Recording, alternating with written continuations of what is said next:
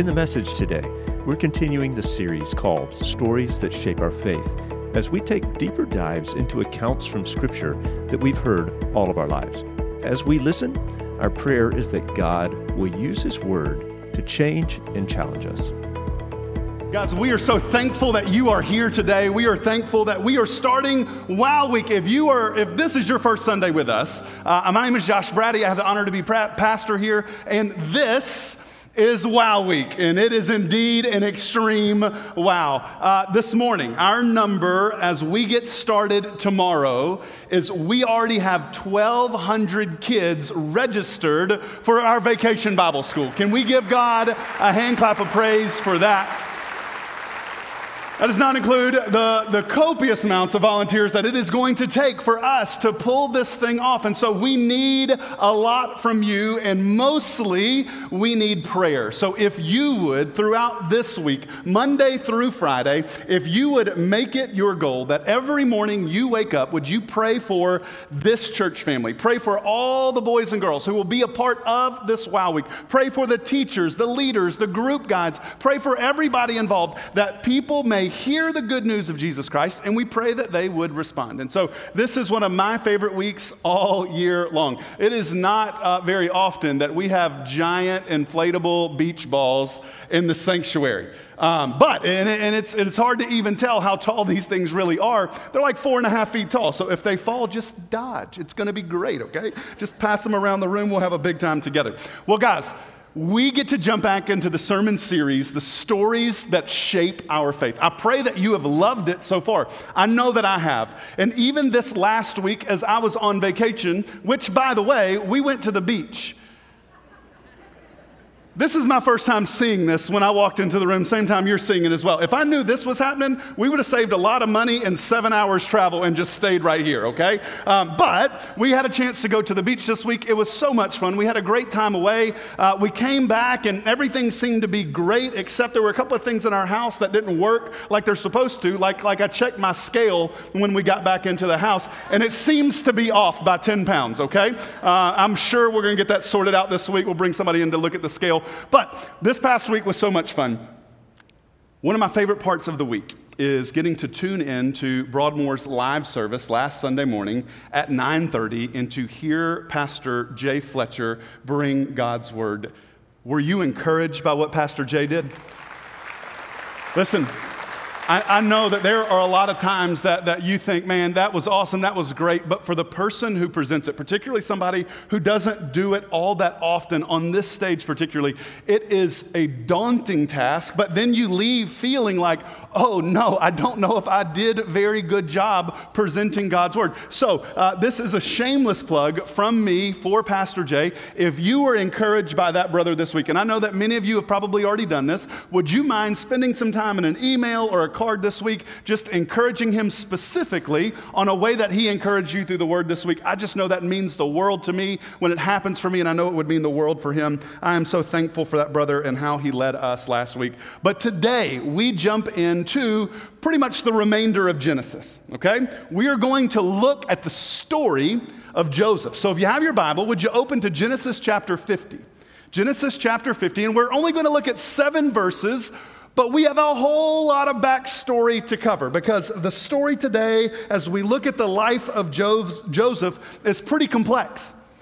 And as we look to this, there's going to be one theme that goes across. It's a theme that we just sang, and it's a theme that we will hear, and it will be a theme, listen to me, that I pray we live out the rest of our days. And it is this: God is faithful and we can trust Him.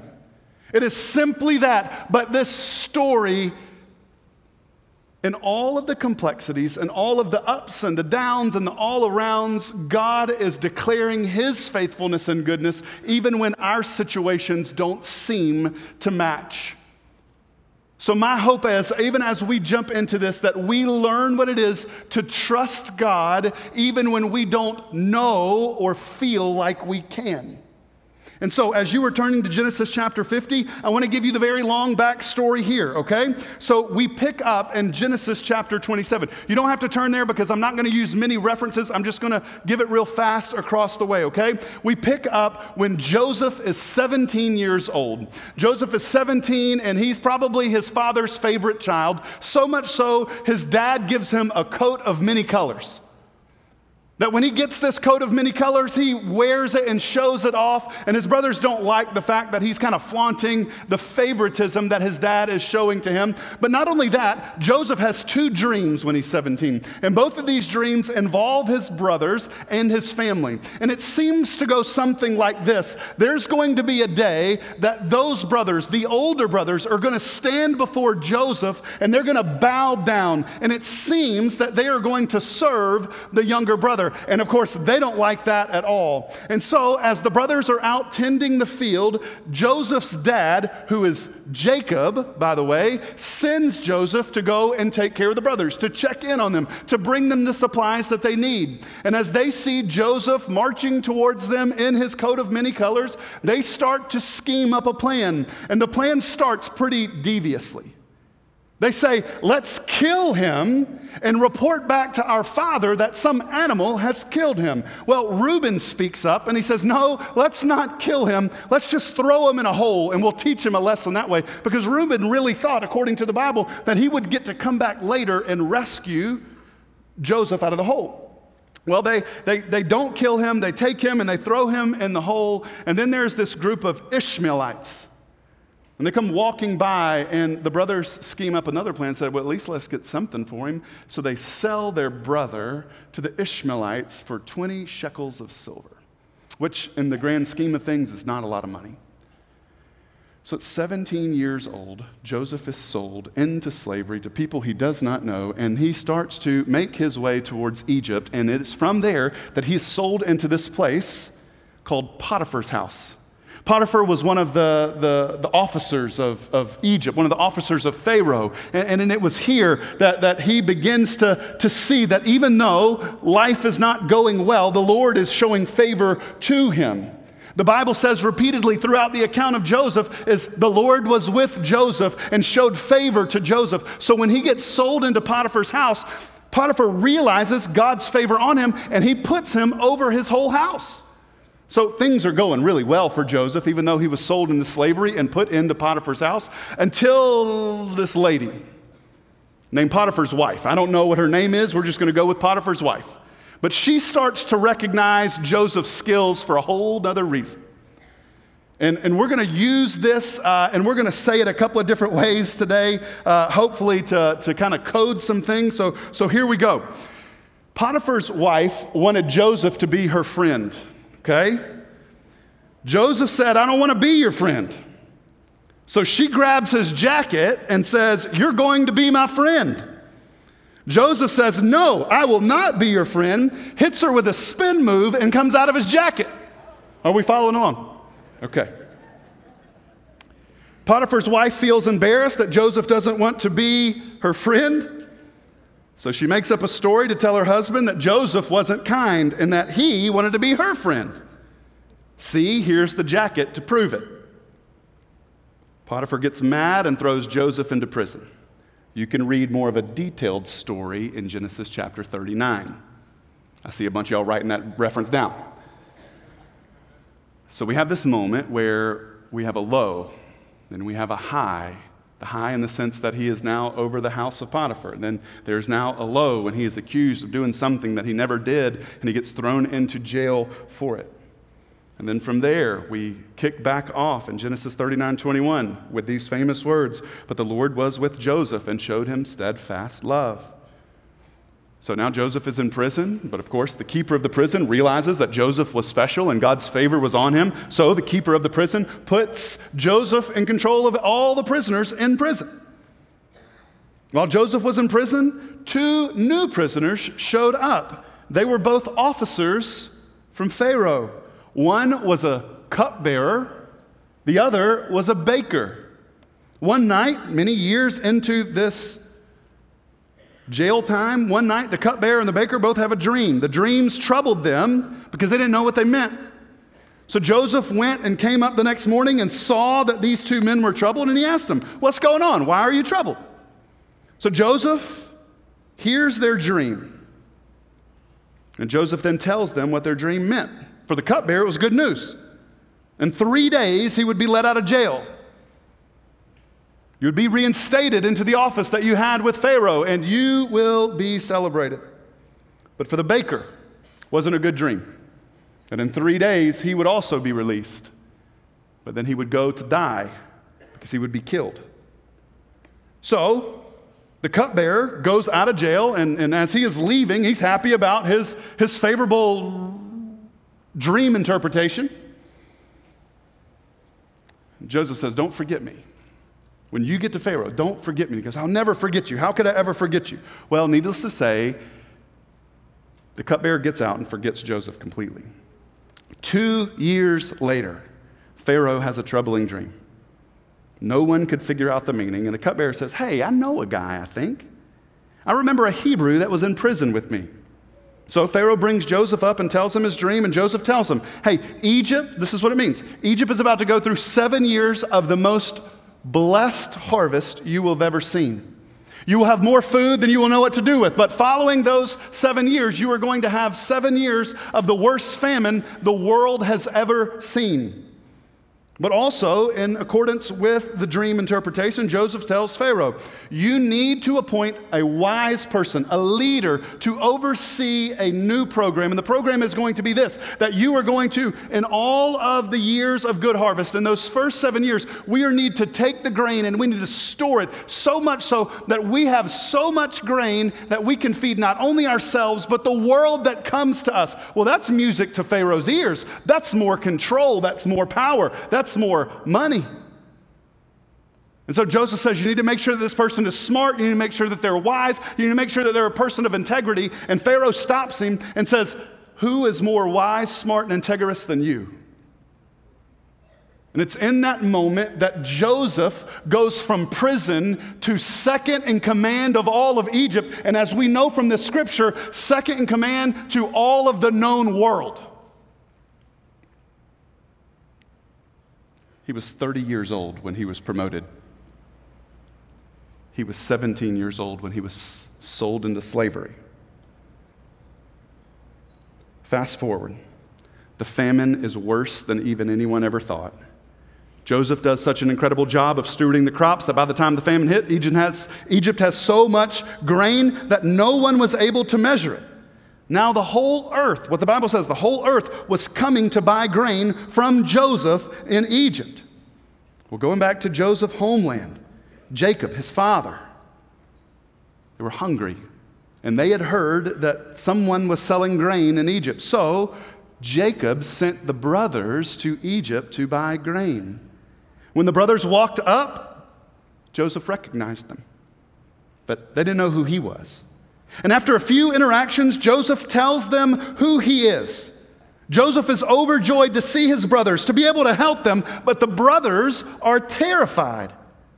The brothers that sold him into slavery all those years ago holds their lives in his hands, and the story moves on. The brothers go back and tell the father what had happened. They'd come back, and Joseph said, "Listen, Just come, just bring Dad, bring everybody, and I'll take care of you." So the whole family packs up and they move to Egypt and they settle in a land called Goshen. And Pharaoh is more than pleased at this moment to say, "You have been such a faithful servant to me, Joseph. Whatever you say will be done. Take the best land, which is the land of Goshen, and give it to your family and let them settle there." This is a beautiful thing. In the years that followed, it was nothing but good times for Jacob, all the brothers, including Joseph, who was leading them. But in Genesis chapter 50, it's recorded that Jacob dies. He's an old man in a ripe old age. But as soon as he died, the brothers became incredibly worried that now, since their dad wasn't there to protect them, that Joseph would now seek the revenge that probably was rightfully his. So they came to Joseph and apologized. Sort of. That's where we pick up today. Genesis chapter 50, verse 15. When Joseph's brothers saw that their father was dead, they said, "It may be that Joseph will hate us and pay us back for all the evil that we did to him." So they sent a message to Joseph saying, "Your father gave this command before he died.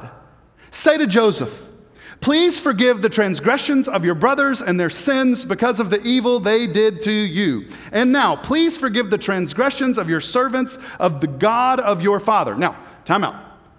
If you go back and you read this account, which I believe that you should, you are going to see that didn't happen.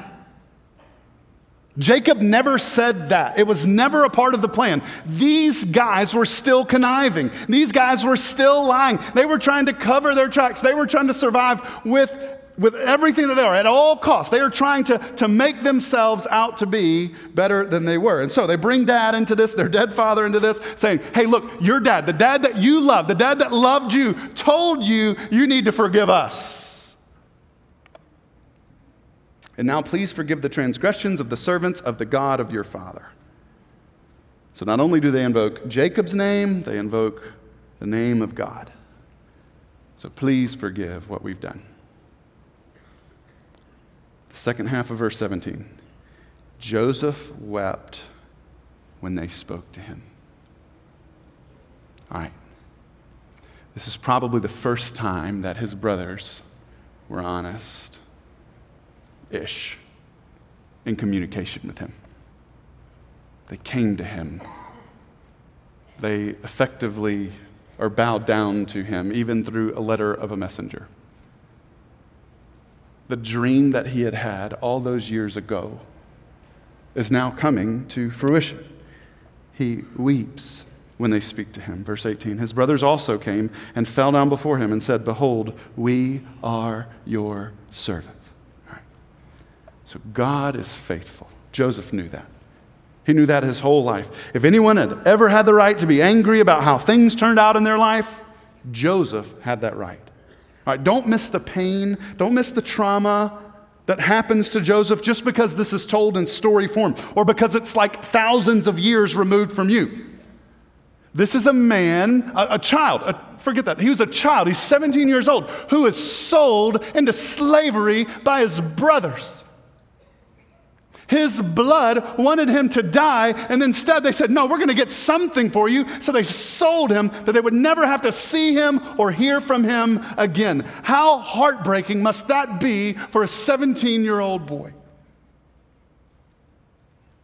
God sets him into a place that seemingly is going to be good for him. He is favored. He is doing things well. He is leading with integrity.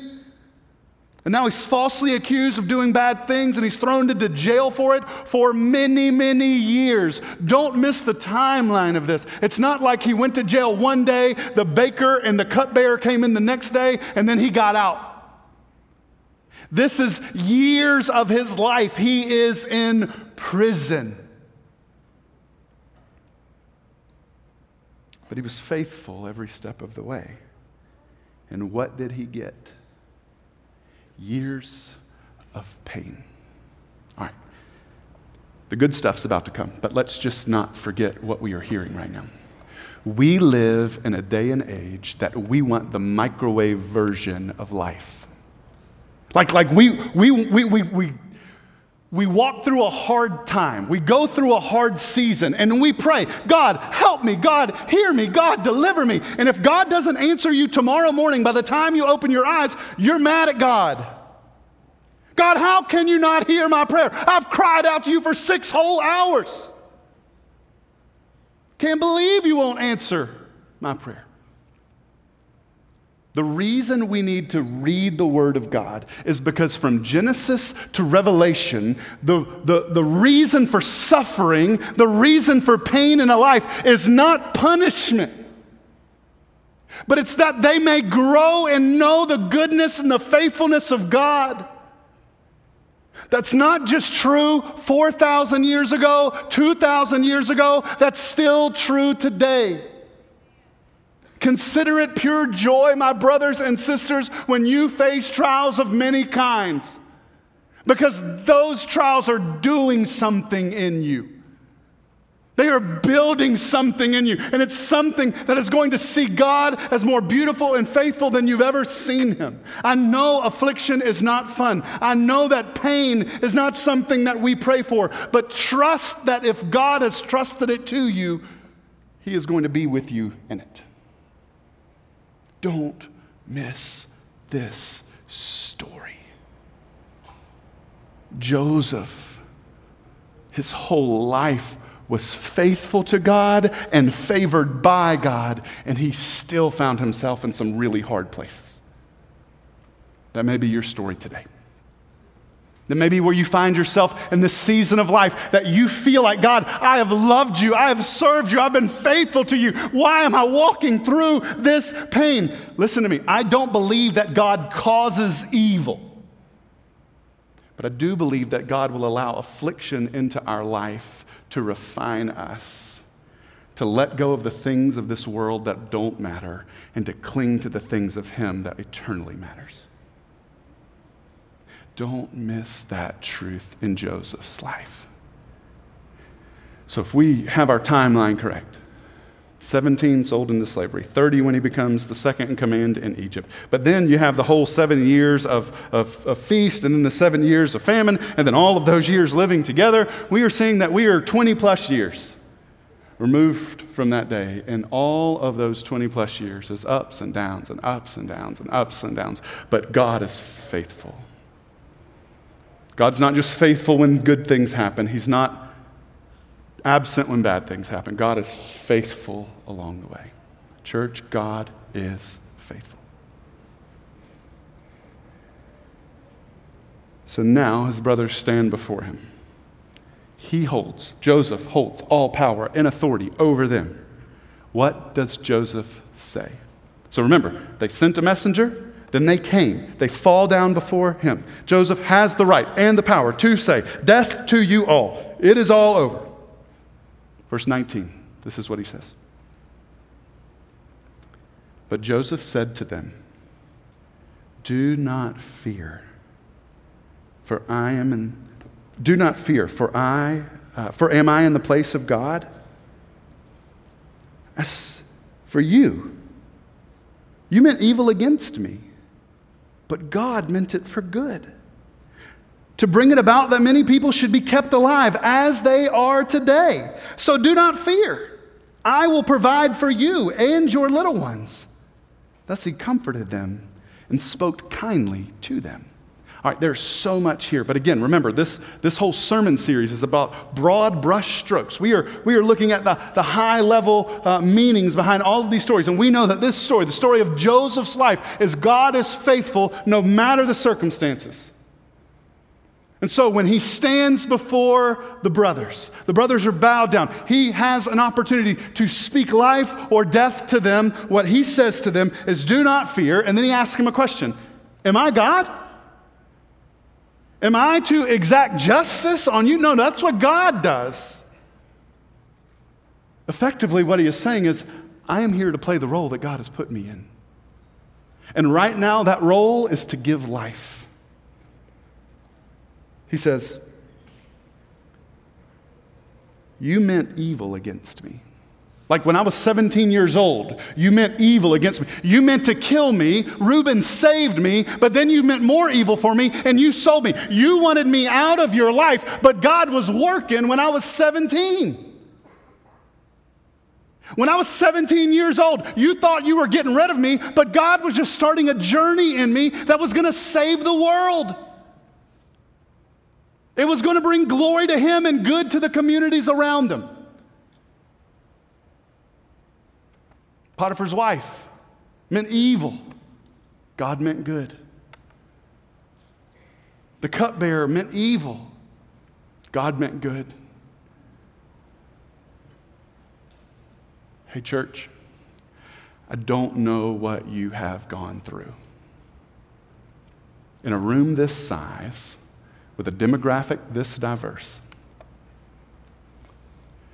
there's no doubt that in every row there is heartbreaking stuff that has gone on in your life. And I am so sorry that that has happened to you. I am sorry that that is part of your story. I am sorry that you are still dealing with the physical and emotional and spiritual scars because of the life that has happened to you. But listen to me and listen to me carefully. God sees it, knows it, and will use it for His glory. What has happened to you is not a waste. There is nothing that you have gone through in this life that God has not been able to redeem. You may be sitting here today and say, Josh, you don't know the horrors that I have walked through in this life. How can you say that? I don't know what you've walked through, but I do know the God that has walked with you through it. And some of you may find encouragement from that. Some of you may find anger. I understand both. What do you mean both? You may find comfort that God was there, but you also may be angry that He was there and He chose in your mind to do nothing or not to do it differently. I can't explain to you why, but I can tell you that God is good and He is faithful even when it doesn't feel like He is.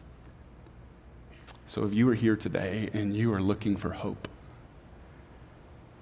the only hope that we have in life and death is Jesus Christ. For He is the one that not only gives us the opportunity for eternal life, but He is the one who redeems our life from the dead, from the darkness, and brings it to marvelous light.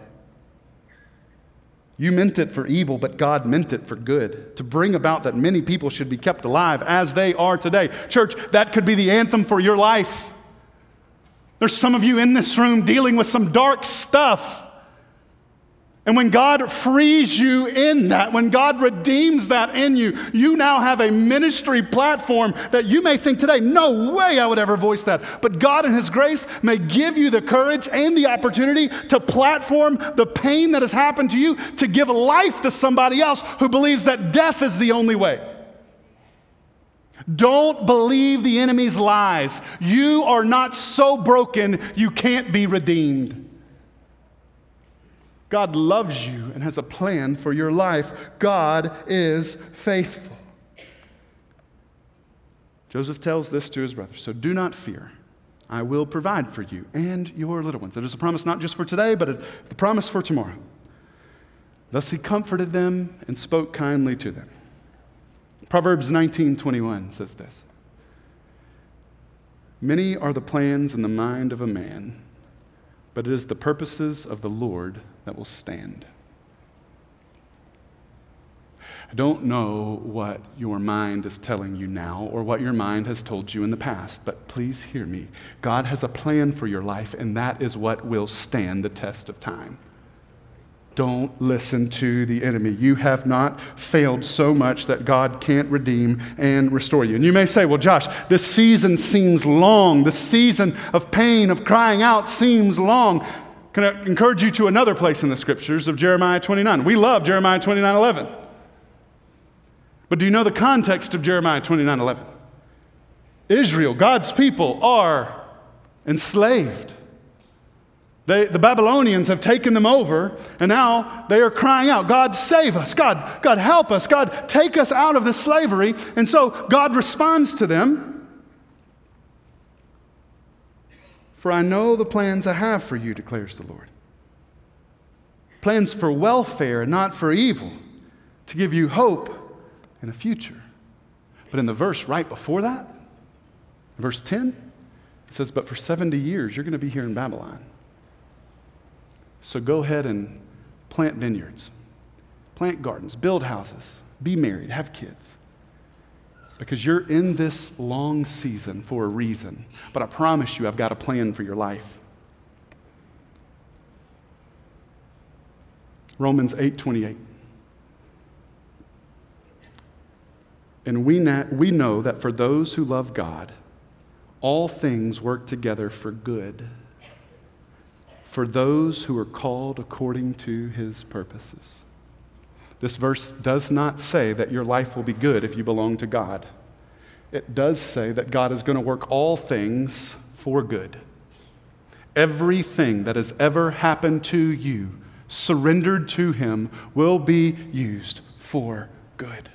I don't know how that's going to unfold. I can't explain it to you this morning, but I do know the God who promised this, and he is faithful to do it. And so if you were teetering on the edge this morning and you were saying, I don't know what to do with this life, I feel like it is broken, I feel like I have to put up the facade, I have to put up the fake face, I have to act like my life is all together, that I don't have pain, I don't have struggle, I don't have insecurity. Let me tell you this, you give God the real you, all of you, the broken part of you and the good part of you, and watch what he will do.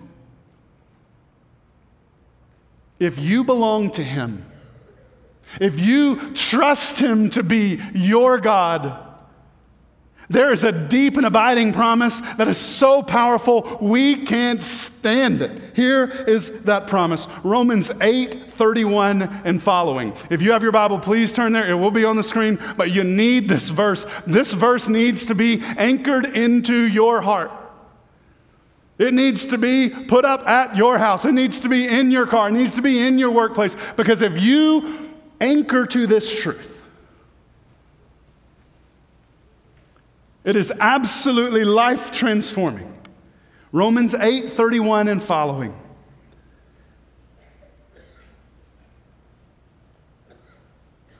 What then shall we say to these things? If God is for us, who could stand to be against us? Who did not spare his own son, but gave him up for us all? How will he not also with him graciously give us all things? So if you're not following along with that, if God loved us so much that he sent Jesus, what will he not do? Is there anything keeping God from keeping his promises? When he showed us the fullest extent of his love in sending Jesus Christ. Verse 33. So who shall bring any charge against God's elect? It's God who justifies. So who's to condemn? Christ Jesus is the one who died. More than that, he's the one who was raised and who is at the right hand of God, who is indeed interceding for us. So who shall separate us from the love of Christ? Listen to these words. Shall tribulation or distress or persecution, or famine, or nakedness, or danger, or the sword, are any of those things able to keep the love of God away from you? As it is written, for your sake we are being killed all the day long. We are regarded as sheep to be slaughtered. Verse 37, no. In all these things we are more than conquerors through him who loved us. Those things aren't disqualifying for God's love in you. Just because you walk through hard doesn't mean God doesn't love you. Those things and God's faithfulness in them shows his endless and relentless love for you. For I am sure of this, that neither death nor life, nor angels, nor rulers, nor things present, or things to come, nor powers, nor heights, nor depths, nor anything else in all of creation will be able to separate us from the love of God in Christ Jesus our Lord. Just in case you need clarity, is there anything that has ever happened in your life, things done to you or things that you've done, that will separate you from the love of God? The answer is emphatically, according to the Word of God and through the words of the Apostle Paul, no. Now, let me be crystal clear on this. This is true of people who have put their hope and trust in Christ for salvation. If you have surrendered to him, what that means is you've taken the whole of your life, the good, the bad, the ugly, the hidden, and you say, Lord Jesus, it all belongs to you. You give that to him, and he redeems it all. But if you don't give that life to him, if you don't trust all that you are to all that he is, listen to me, that does not apply to you. And I don't say that arrogantly or braggadociously. I'm just telling you, it is heartbreaking to think that you can fix you by yourself. It is impossible to do that. That's why Jesus came. That's why the Word became flesh and it dwelt among us. The Word has always pointed us to Christ, and Christ has come not to judge the world or condemn the world, but that the world might be saved through him. So church family, listen to me. I don't know what your past is. I don't know what your present is. I don't even know what your future is, but I'm telling you, if you don't trust Christ to be your Savior, life is going to be hard. And not just hard like I'm going to struggle here and this is going to be difficult here. I'm just telling you, it is going to be hellish here and through eternity.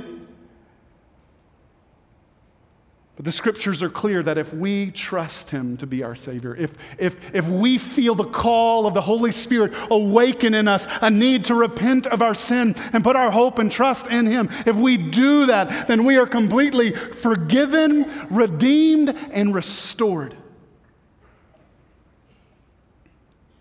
So our worship team comes back up and we get ready for this invitation time. I don't want you to miss this.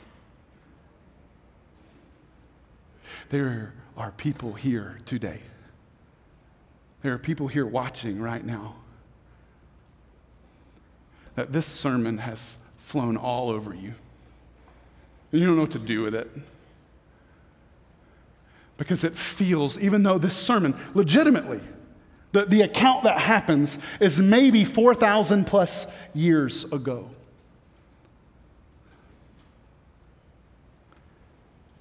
Joseph's story and your story are an awful lot alike. You love God, you're faithful to God, and life has had a lot of ups and downs that leave you wondering, God, where are you?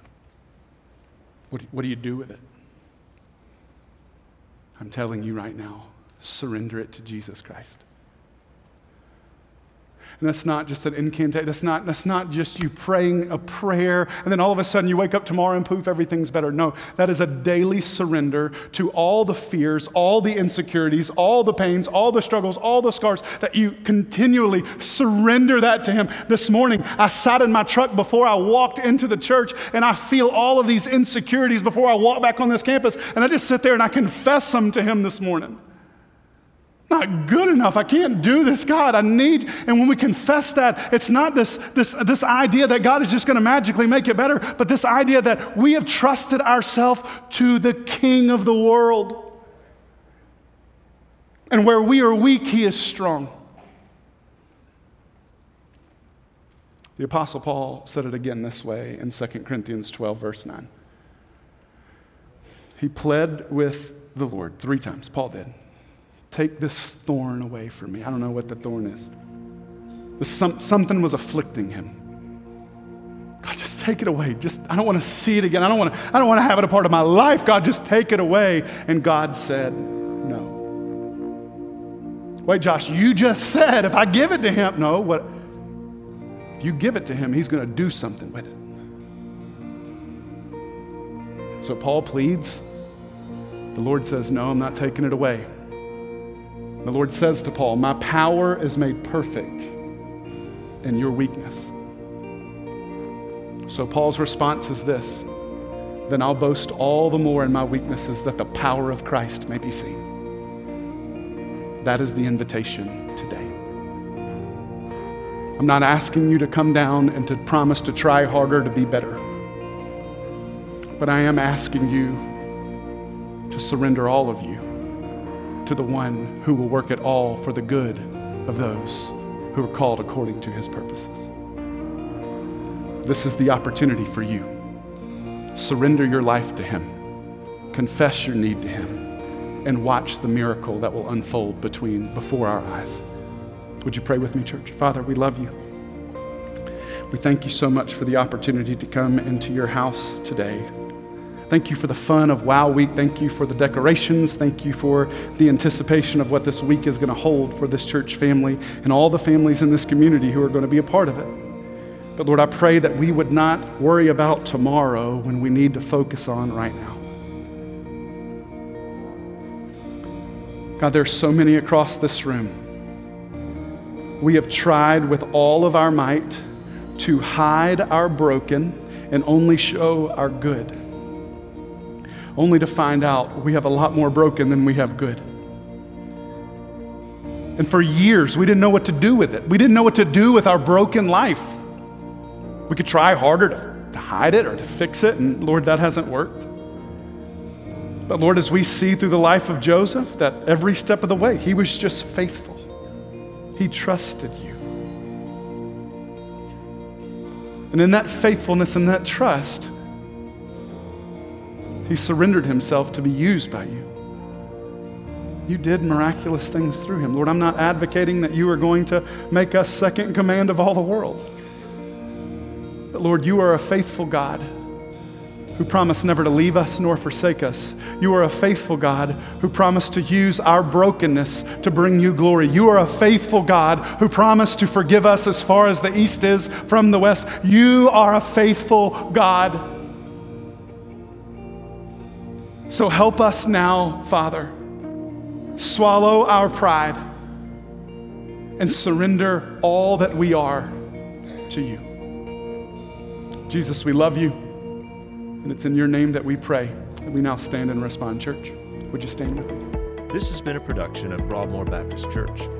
If you enjoyed today's episode, please share it with others and don't forget to subscribe. To help us spread the word, please give us a 5-star review and tell your friends to subscribe as well. They can find us wherever they prefer to get their podcasts. And if you'd like more information about Broadmoor, please visit our website at broadmoor.org or connect with us on your favorite social media platform where we're listed as @MyBroadmoor. Thanks for listening.